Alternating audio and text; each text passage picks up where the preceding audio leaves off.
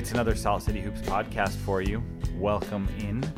I'm Dan Clayton. Ken Clayton joins me from across the land to talk about the Utah Jazz, who have been struggling a little lately. 1-4 in their last 5 games. And since Ken, it kind of seems like, especially early in the season, whenever we got together to talk about the Jazz putting together a hot streak, we would do one of these podcasts, talk about how good they looked. They would start losing.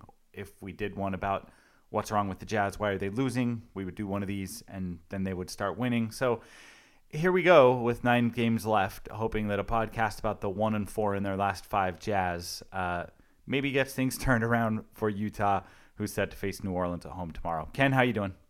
Hey, I'm doing great. 9 games left, getting down to crunch time. In fact, if the season were a game, there would be 5 minutes and 16 seconds left in the game. That's the kind of analysis that you don't get anywhere else. Advanced stats, baby. Other than from my accountant brother. Yeah. And coincidentally, that was exactly the moment when the Clippers went up by 18 points in today's game and then lost to the Kings. So. Wow. Now 5 minutes, 16 seconds. See, I made fun of you on the first stat, but now this is actually getting really meta and interesting. If the season were a game, though, I don't know, insert metaphor here, there would be some kind of celebration at this part of the game right now because the Jazz accomplished something tonight while they were sitting at home waiting for the Pelicans. In fact, they accomplished it thanks to the Pelicans. Am I right? You are right. I was, as we were waiting to get together, I was scrolling down Facebook and I chuckled a bit at the announcement the Jazz made on Facebook. They have a team photo, everybody locked arms and kind of celebrating after a game, and said we clinched the playoffs. And I thought that was a little amusing because the Jazz didn't do it on their own. I mean, they did it on their own merits the whole season, clearly, but it's not like the Jazz just won a game and got together and sang Kumbaya at center court that they clinched the playoffs. They were all at home getting ready for a game tomorrow when the New Orleans Pelicans clinched it for them. Yeah, that's right. They all got in their team gear, huddled up to celebrate because a sub 500 team played another sub 500 team.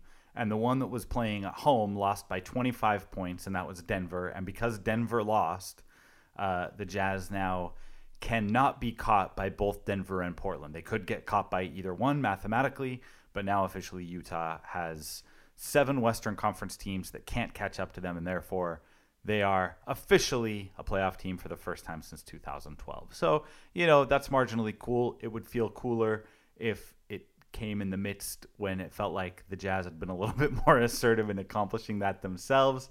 But 4 losses in their last 5 games, including yesterday. We're recording this Sunday night, so including Saturday afternoon when the Jazz lost at LA, losing to the Clippers, a team that they're engaged in a direct playoff battle with. LA having some struggles of their own, but let's just talk about that, Ken. I'm curious to know what you think. Are the Jazz, after that loss to the Clippers yesterday, are they headed for the 5th seed? Or are they headed for something lower? Or can they hang on at 4? Well, as I usually answer, that depends. The 4th seed is still very much in play. And the gift that the Clippers gave back today with the loss at not at Sacramento. It was at Sacramento. No. It was a home game. No, yeah, you're right. I'm looking at their first game of the season on here. Yeah, you're right. So it was a home game, an odd back-to-back afternoon home game schedule, beating the Jazz on day one and losing to the Kings the next day, and losing in spectacular fashion, like we know, 18 points, scoring 3 points in the final 5 minutes 16 seconds. That would be an impressive game for a good defensive team, meaning their opponent. But it wasn't a good defensive team. It was the Kings. So props to the Kings and thank you to the Kings. I think we owe them a bigger thank you card than we do the Pelicans because the Jazz would have clinched the playoffs anyway. But the Kings certainly did them a favor. So I think it's still in play, and we'll probably get down to more of the numbers. How many, what did the Jazz have to get to clinch that 4th spot? But it'll be 4 or 5.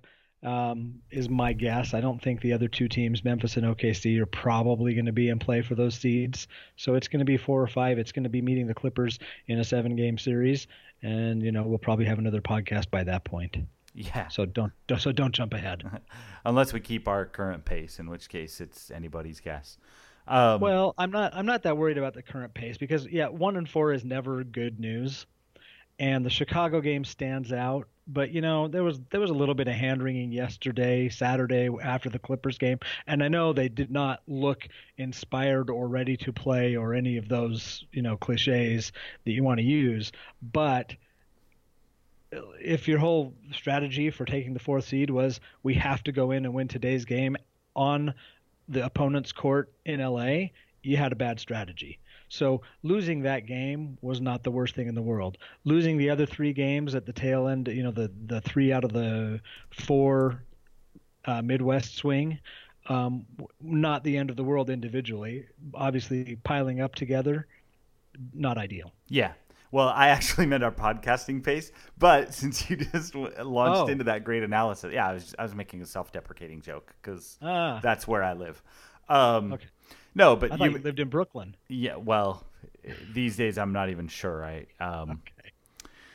So yeah, you're right. I mean, Cleveland, Chicago, Indy, then they go home and beat New York, and then go lose at LA, and all of those losses are understandable, kind of in isolation or in a vacuum. I guess the thing that is starting to feel like it should worry the Jazz and their fans, from my perspective, is this. I don't see a really convincing win but that the Jazz got in a game they needed to have over a team that also needed to have it. You know what I mean? Like, I think, like, people today when the Clippers lost to the Kings were like, this says something about the Jazz that they can't even beat the same team that beat the Kings. And it's just, like, the context of a game matters. And when you have time and motivation to sit there and plan for a team that is a playoff-worthy opponent, and in this case, it's your likely playoff preview, and you're battling for home court, and that game matters, and you've got a day off before the game, and you can sit there and scheme and plan and do walkthroughs and do prep. That's very different from like, oh yeah, and then the Kings come to town. And so that's the thing. Like, I think the Jazz have beat a lot. They've won a lot of those games since the break against teams that either just aren't that good or teams that didn't have a lot to play for. But lately it just seems like whenever it's what should be a motivated Jazz team against a motivated Indiana team, for example, like, you could see Indiana's motivation. You could see Chicago's motivation. Chicago's a worse team than the Jazz, but you could see that Chicago is really in that playoff hunt. They're trying to secure a playoff spot, and they're not sure they're going to. And they're trying to kind of prove themselves without Dwayne Wade and all those things. And that's what's worrisome to me, because that's the context that I think most can be used as sort of a lens to see how the Jazz are going to perform in the playoffs, when guess what? Everyone's going to be motivated. Everyone's going to have time to prepare for you. So if facing a playoff team in March, the Jazz can't get their stuff together and what they can do. Now, in fairness, they beat LA back on the 13th. They beat Houston right before that in Houston. I would argue that was not a have-to-have a game for Houston. I think that was a nice-to-have a game for Houston, but I think Houston is mathematically pretty well locked into number 3. They beat the Kings. They beat the Nets. They just don't have that many really impressive wins against teams that had to have them. And in fact, against teams that had to have them, I think mostly the Jazz are finding teams that are a lot more mentally in the game than they are, and that's worrisome. No, I agree. I was going to go back to the Clippers game on the 13th. That was, a decent quality win, but you're right. They have been lacking that, and they need to come out with a little more fire in all these games. Obviously, personnel are playing into that, primarily lacking favors, but it's certainly something they've got to solve for, or we're all going to cheer and be happy and sing Kumbaya at center court that they clinched the playoffs, but it's going to be a short stay in the playoffs if they don't figure that out. Right. Like the last one was, by the way. And that's the only playoffs that the Gordon Hayward Jazz have ever experienced. So if he goes and has another short trip after having a pretty damn short trip in 2012, who knows if that's going to be enough for Hayward to feel like there's some forward momentum as he makes decisions this summer. Right. You talked about numbers, and so let's get into it a little bit. I'm just looking at the Clippers schedule, and there's not a lot of good news here for Jazz fans because the Clippers just got the Jazz off their schedule. So the only games they have left against non-lottery teams are they have Washington and Houston at home. They have San Antonio on the road against teams that are currently in the bottom 10 of the league. LA at home, Dallas at home, Sacramento at home, and they still have Phoenix on the road.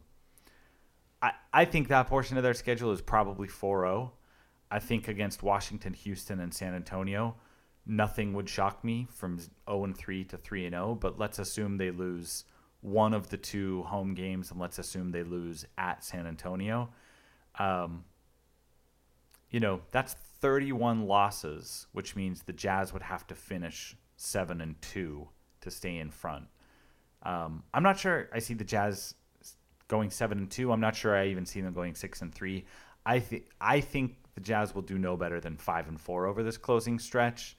And even that depends on kind of which teams are resting players down the stretch, because the Jazz do have 3 games remaining against the number 1 and the number 2 seed in the West. I don't know. Am I too pessimistic at this point? I'm kind of resigned after yesterday's game to say it's probably number 5 for the Jazz. Well, again, I don't know that I know right where the Jazz are going to land, but here's what I think. I think the Clippers, 50 games will beat the Clippers, meaning I think the Clippers will end up at 49 at the highest. 49 might do it, but I think 50 will do it. And obviously we'll be able to see on the last day of the season if I'm right or not. I think the Clippers finish at 48 or 49. While they do have a soft schedule and you're giving them credit for wins at Phoenix, against the Lakers, against Dallas, and against Sacramento, they've also shown the ability to lose to 2 of those teams in the last week. I don't think it's a little bit of a, the grass is always greener on the other side. The Jazz have dropped some games they shouldn't have, but so have the Clippers, and I'm not sure that means they're done dropping those games. Could they lose to the Lakers, the Mavs, the Kings, or Phoenix? I think they could. I'm not planning on it, but I think they probably lose one of those just because I don't think they're, I think they're like the Jazz. They're going to drop a game here and there that they shouldn't. Yeah. So I think they finish at, in my opinion, they finish at 48 or 49. So 50 wins it. Jazz have to go 6-3 to get there. That's going to be a tough challenge because a couple of these teams on their schedule that you might be tempted to pencil in a win, but you look at how they've been playing recently, you can't pencil it in quite as easily as you once could. So 50 wins it, if I'm right, and 49 maybe wins it if the Clippers only hit 48. Yeah, that's fair. And actually, looking at it, so they're at 44 wins currently. So if they go 5-2, which is basically what I was saying, lose to either Houston or Washington at home, lose to San Antonio at San Antonio. If those 2 things happen, then you're right, they're kind of capped at 49. Now you raise another good point, which is that we treat these games between teams in the Jazz Clippers tier. We treat games against Phoenix, Dallas, Sacramento for sure. We treat those as pretty sure bets. And the reality is they're not. The reality is that, by definition, a 50-win team is going to lose 2/3 as often as they win, right? Like a 50-win team loses 40% of the time. They will go out 10 times and they will lose 4 of them. That even means that in games where they're 80% likely to win, they will lose 1 in 5 over, on average and over time. Teams will lose occasionally to those bad teams. Now, in the Clippers case specifically, you mentioned the at Phoenix game being one that maybe I was a little too quick to give them as a win. I'm looking at that now. That's this Thursday. It's on the second half of a back-to-back. They've got Washington on Wednesday night at home, and then they fly to Phoenix for one of their 2 remaining road games of the year. So, yeah, I think you're right. Looking at this, I think probably, unless the Clippers sort of find Jesus here in a hurry, I think 5-2 is probably as good as they do. They have been struggling. They're essentially a 500 ball club since they got Chris Paul back right after the All-Star break. They've lost 2 of their last 3. It just so happens that the one team they beat in those 3 was the Utah Jazz. Right. That's my thing is I don't think people realize, and I've watched a lot of Clippers lately, both because of Jazz rooting interests and because of some stuff I did for one of the websites I write for. I've watched enough to know that like they're more broken than people think they are. Like the Clippers are a flawed team. And they started the year 22-8 and they looked as good as anybody, and everyone was like, oh well, we've all been wrong about them and this is the year they're going to prove everybody. No, the Clippers have some issues that I think they're still in the process of sorting out, and it's not just that stretch that they were without CP3. Yeah, no, I totally agree. They've got issues. They do have a nice schedule that'll help them work through some of those issues. But yeah, whether it's the Phoenix game, and I will point out that in his last 1 game, Devin Booker is averaging 70 points a game. So anything can happen. They lost that game though, by the way. So yeah, I know. So that 1 game sample size is only so comforting to people rooting against the Clippers. It's a little tainted. Okay. A little. Yeah. So yeah, but could they drop even a home game against the Lakers, which is the same as a road game against the Lakers in their case? You just never know. Although Portland's all over the Lakers tonight, so I don't know if the Lakers have packed it in. So it'll be interesting, but I mean it's still there for the Jazz. The Jazz have to play as though they have a chance at the 4, and if they end up with the 5, 4-5s often go to the 5 anyway. So, throw everything out the window. I know it's another sports cliche, but losing to them 3-1 in the regular season, who cares? They'll still have a chance when they really lock down and focus on that team for a 7-game series. They'll still have a shot. They haven't been played off the court for the most part. Even yesterday when they didn't seem like they didn't show up. Yeah, and by the way, the Clippers still haven't seen a Jazz team at quote unquote full strength, and I say quote unquote because who the hell knows if they're going to see that team in the playoffs. We still don't know what's up with Favors, although I wrote when that diagnosis came out that I would be shocked to see him again in the regular season. But let's say you can get Favors back in time for that first round series.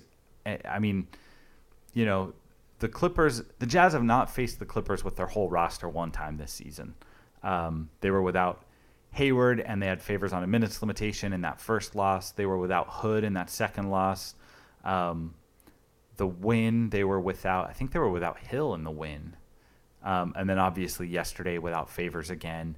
And Mack. And Shelvin Mack, in fairness, yes. So, yeah, I mean, that's the thing. And I know we didn't plan to go into this, and so we don't have to do the whole hog, should the Jazz be wanting to see the Clippers or should they wanting to see someone else. I don't know why people are as afraid of the Clippers as they are, people meaning Jazz fans. I think that the Clippers are a good team. I think when you get to the playoffs, you're going to face good teams. I hear a lot that, it's a bad matchup. And I sort of disagree. I think every position that the Clippers are really good at is a position that the Jazz have a counter when they're healthy. We haven't seen that where you have a Derek Favors to battle Blake Griffin. And now the Jazz did some things to combat that yesterday, and they worked out in as much as, Blake didn't go off, but they also opened the door to some other people, and that caused some angst for some people. So I was curious to ask you, I'm sure you've heard Rudy Gobert's comments. For those of our listeners who haven't, he went off a little bit. I mean, I don't know if went off is too strong, because I didn't actually see the comments. I have only read them. But basically said that the Jazz need to be more committed to working hard, to competing was his word. He said that there are people who are not worrying about competing, that they are worried about scoring points. And he gave a specific example of, if we were competing, we would box out DeAndre Jordan and we would be able to get rebounds on key possessions and we'd win games. And that didn't happen. So before we delve into, who that was aimed at or what play he was talking about, et cetera, I'm just curious to know from your standpoint, do you have any problems with a player in Rudy Gobert's position saying those kinds of things about his team, about his teammates? Oh, no. Um, at times, and I'm not saying this about Gobert, it can be done more constructively. We go back, what was it, 20 years when Karl Malone was calling Greg Ostertag a fat ass, and it can be dealt with better or worse. I tend to think that the way what he said at this time was after a game in frustration, but still not throwing a single guy under the bus and really overly criticizing one individual. That individual may already know who he is or may not. Now let's hear your thoughts. Well, first of all, I think that it's easy to criticize a player for going off like that. The other reality is, I've been in these locker rooms and these guys just have reporter after reporter coming to them and asking that, break this down for me and talk to me about this and answer these questions about the flow of the game. And we kind of get on them when they give these tired rote answers. And then, whether it's because he lets his guard down or because it's the 20th time someone asked the question tonight or because he just was frustrated and had some things to get off his chest, he has this moment of honesty where instead of, the talking point coming out, this actual analysis of the game appears from, by the way, probably the Jazz's best player over this 5-game stretch. So no, I don't have a problem with it at all. And in fact, in a human context, I totally understand why someone would say, well, yeah, let me tell you, Tim McMahon of ESPN, let me tell you some of the things that have been happening. On top of that, I think he's right. I went and looked. I happened to remember when I was watching the game live. Well, not live because I happened to, even though this was like probably the single most important Jazz regular season game in the last 5 years, I happened to watch it way late. But when I was watching it, I noticed that there was a play where DeAndre didn't get boxed out. He got a putback dunk, and Rudy looked around pretty ticked off at his teammates. And so I went back to that play to see if I could figure out, okay, who messed up there? Because whoever messed up on that play is probably, at least in part, who Rudy's talking about when he says we need to compete more. So I went back. Joe Ingles had Redick on the play and pretty much stayed glued to Redick, which I think you have to. And then Redick actually wound up getting the ball on the kick out and shooting. So obviously Joe couldn't be held responsible for boxing a guy out. He's defending the shot 23 feet from the basket. Yeah. Joe Johnson was, for the most part, guarding a guy that was one pass away. You can't really help on the ball from one pass away from the ball when the ball's on the he was on the perimeter most of the time guarding. Gordon, I guess you could argue that Gordon was guarding Luke Maamute, who was on the strong side wing. Again, you can't come off the strong side wing to help. When Maamute cut to the paint, Gordon Hayward did a pretty good job tracking him. You could argue that there was a moment when Gordon should have maybe prioritized DeAndre Jordan over Luke Maamute, but then we would have complained that he didn't box out his man. So, but the guy who I think Rudy was talking about on that play, and he even kind of gives him a glance when the play goes wrong, is George Hill. So George had come down the court. There was a screen for him in transition. So he wound up on Blake. And the way that the Jazz had been sort of containing those bad switches on Blake all night is they'd bring Rudy in behind just to sort of shade Blake so that he was there if Blake got through whichever small had been switched onto him. So that happened this time. Blake got Hill. Blake takes Hill to the post, backs him all the way down. Rudy's there to take Blake from Hill, and then Hill just sort of stops. Hill just doesn't go guard anyone. He just is kind of in the paint while Rudy's picking up the guy that he had picked up. And that made me wonder if some of this, we've got guys looking to score instead of looking to compete, has to do, long answer, but I wonder if Rudy's looking at George Hill a little bit there. Well, George Hill's been under, I don't know about fire, but there's been a lot of talk about him. His play in the last 20 games has not been what we had become accustomed to early on. And there was some room for regressing to the mean, but after his first 10 or 20 games, but it hasn't been pretty lately. Yeah. Yeah. I mean, defensively for sure. Even offensively, there are some things he's been doing that I don't love. You know, he he doesn't really use picks to get an advantage anymore. Instead of wrapping around an on-ball pick, he either dribbles next to the pick forever, or he'll go across it but laterally, which then his guy can just easily get around the pick and catch up to him by the time he pulls up for a 20-footer. He's just not putting pressure on the defense like he was early. To say nothing of that thing he does where he tries to draw the 3-point foul on the pick. It feels like he doesn't get that call as often as he gets that call, but he still tries it once a game. It's been a rough stretch for George, who looked about as good as anybody in his first 20 or so Jazz games, and then really has just come crashing back down to earth. Yeah, which is interesting too, given the timing, because it comes right after he. We don't know how the situation unfolded, but right after he and the Jazz did not agree on an extension, and the things we read since then are that he's expecting even more of a payday, whether from the Jazz or somebody else, in the free market this summer, which is a little bit strange. I mean, just on the face of it, even if he doesn't have this collapse, he will be a 31-year-old guy looking for a 4-year-old contract. And while he played great for 20 games with the Jazz, does he really belong in the same sentence with a max contract after his name? Yeah, I'm not sure, and actually, I'm not sure. I guess what I'm most unsure about is that there was ever really a max market to begin with. Now, I know his agents wouldn't be telling him there was if they hadn't, asked around, if they hadn't put their feelers out. So I'm sure there's a team somewhere who's saying, oh, yeah, sure, we'd love to have George Hill and we'd back up a Brinks truck for him.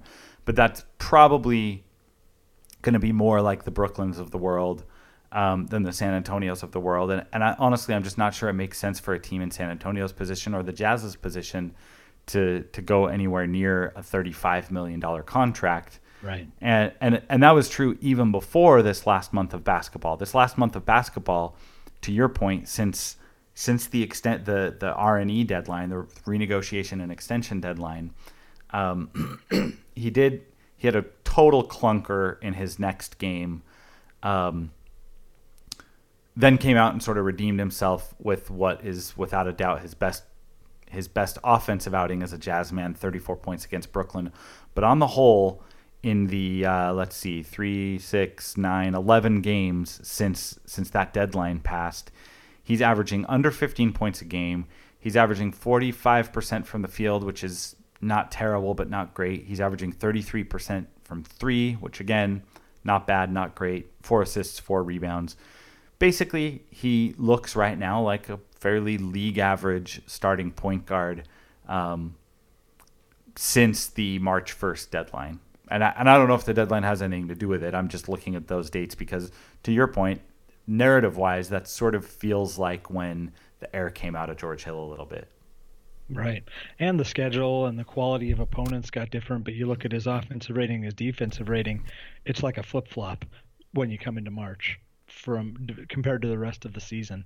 And let's not forget, too, and I've had this comment since the beginning of the season, they seem to be kind of some freak accidents, but not only is he a 31-year-old guy looking for a 4-year contract, he missed 27 games this year, and he's playing poorly in another chunk of them.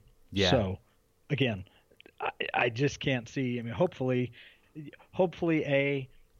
he works it out. He's going to be a positive going forward for his sake, and hopefully it's for the Jazz because he's been a great fit. But I question a little bit the idea that it's a given that he could have done better than the 3 years, $88 million that the Jazz could have extended him.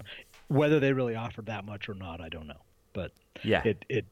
saying max contract and George Hill, I just think, there's a sucker born every minute, but I just have a hard time imagining somebody will really do that for a George Hill. Yeah. I mean, well, And if they are, they haven't watched any of his March game tape, except maybe the Brooklyn game. well, I mean, last night he was negative 29, Yeah. which again, plus minus, we all know that there's lots of noise in plus minus. And, but when you're a team worst, negative 29 in 32 minutes, you bear at least some of the responsibility for that, especially when you're 4 of 11 and you didn't get to the free throw line and you had 1 rebound and 1 assist and 4 turnovers. I mean, George Hill was part of the reason why the Jazz struggled last night. And when you think about, it was a game that they lost by 13. To your point, it was closer than that. It was closer than that in certain moments of the second half. But a 13-point loss and your starting point guard was negative 29, that means the Jazz were plus 16 when they had someone else running things. And last night, someone else happened to be Howell Neto. They didn't run any no point guard minutes last night. So Howell was a plus 16.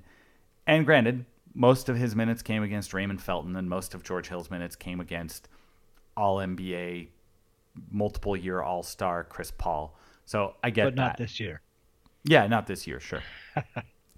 I don't know, man. I mean, the George Hill question is certainly not the biggest question facing the Jazz this offseason, because the biggest question facing the Jazz this offseason has to do with the number 20. But it's pretty big. I mean, it's pretty big because it may very well be linked to the Hayward discussion. Can you say we're moving on from George Hill, or maybe in theory, George Hill might not even, he might decide that for them. We're moving on from George Hill, but still keep Hayward interested. It's interesting. Although he did have some interesting comments this week with the love fest that was the '97 reunion about respecting players who stayed with the same team their whole careers. Yeah, I saw that. Although he erroneously listed, I think, Karl Malone on that list, which wasn't quite accurate.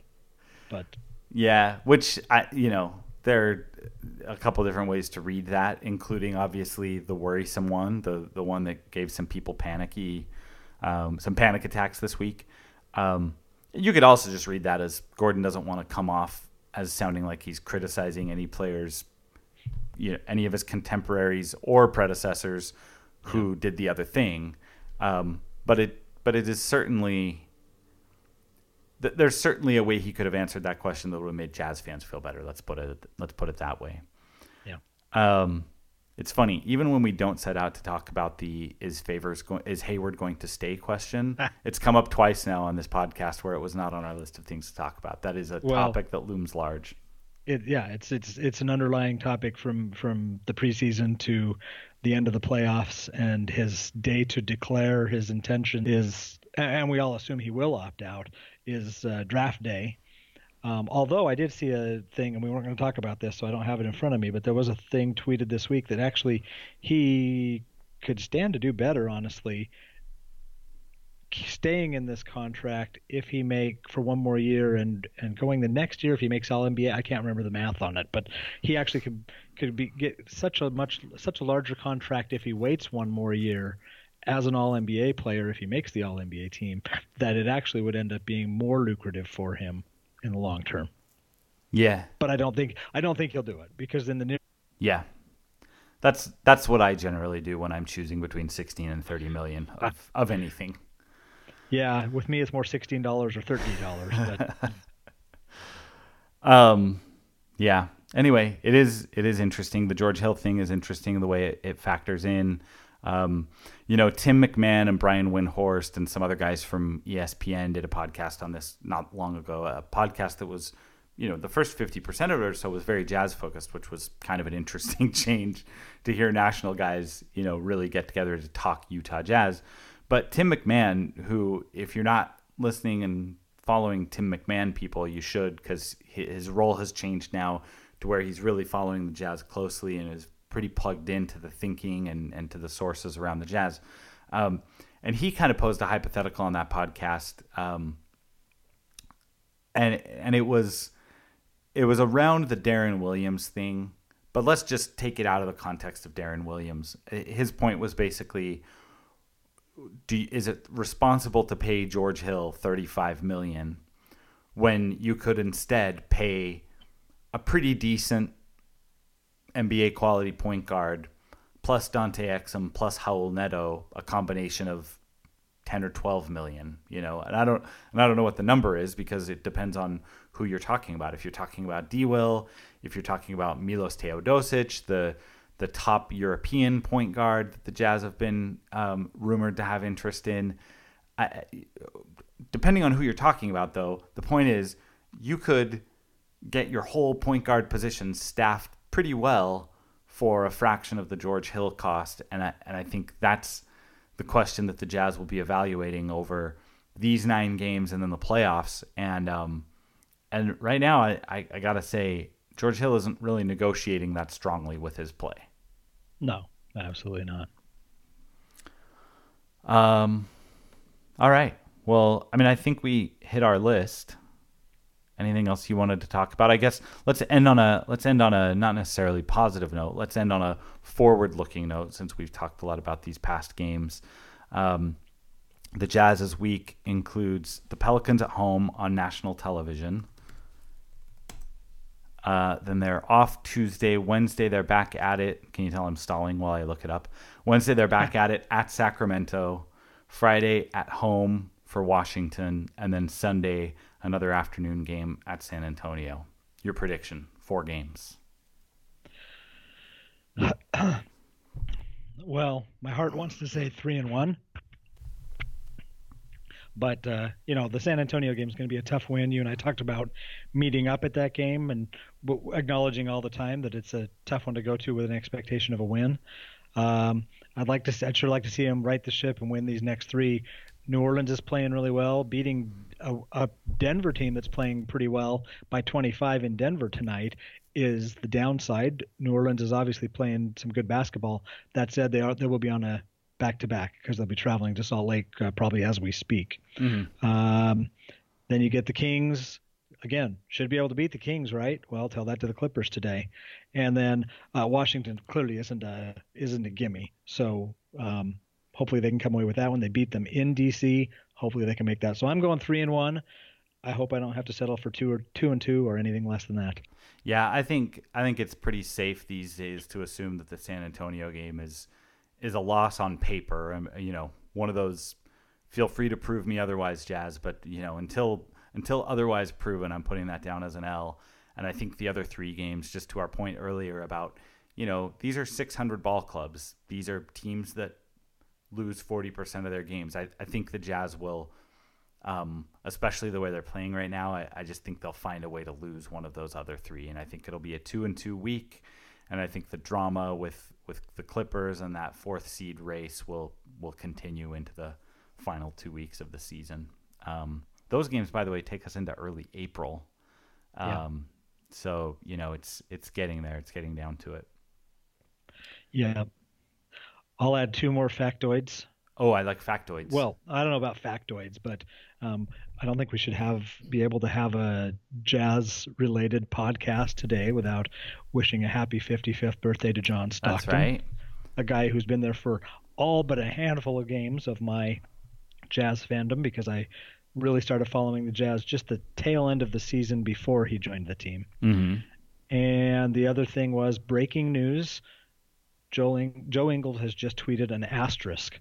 I have no idea what that means. Well, we should do another 35 minutes and break that down. Yeah. We didn't mention, by the way, the Gordon Hayward thing, which it sounds like it's not a thing. Yeah.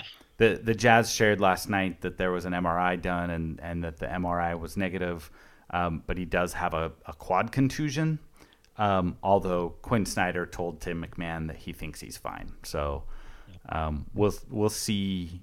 I would expect to see Gordon Hayward lace them up tomorrow night, but obviously that's one to watch as we keep an eye on Favors and obviously Shelvin Mack as well.